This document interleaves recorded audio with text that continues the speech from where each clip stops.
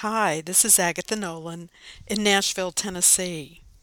Today's post is entitled, What is the Invitation? I had the pleasure of seeing via Zoom, two of the brothers of the Society of St. John the Evangelist this week as they facilitated a session for members of the Fellowship of St. John. I have been unable to make my customary biannual visits to the Episcopal Monastery in Cambridge, Massachusetts, so this was a delight to see Brother Luke and Brother Curtis via Zoom.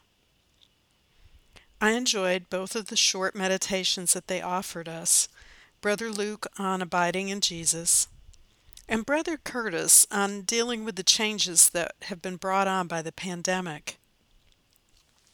Brother Curtis shared that many times a day he finds himself disgruntled at an activity or a situation and has to remind himself out loud of three things. First, this is your life.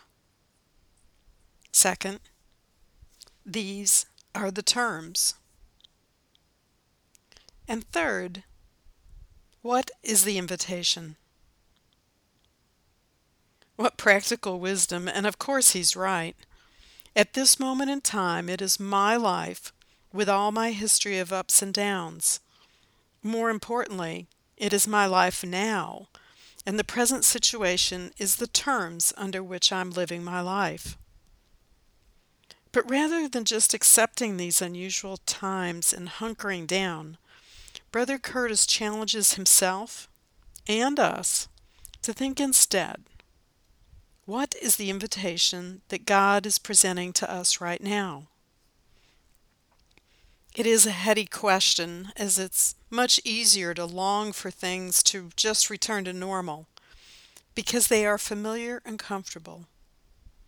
But is it what God wants for us, starting today? Well, for me, I'm looking forward to my retirement from my full-time job in mid-August.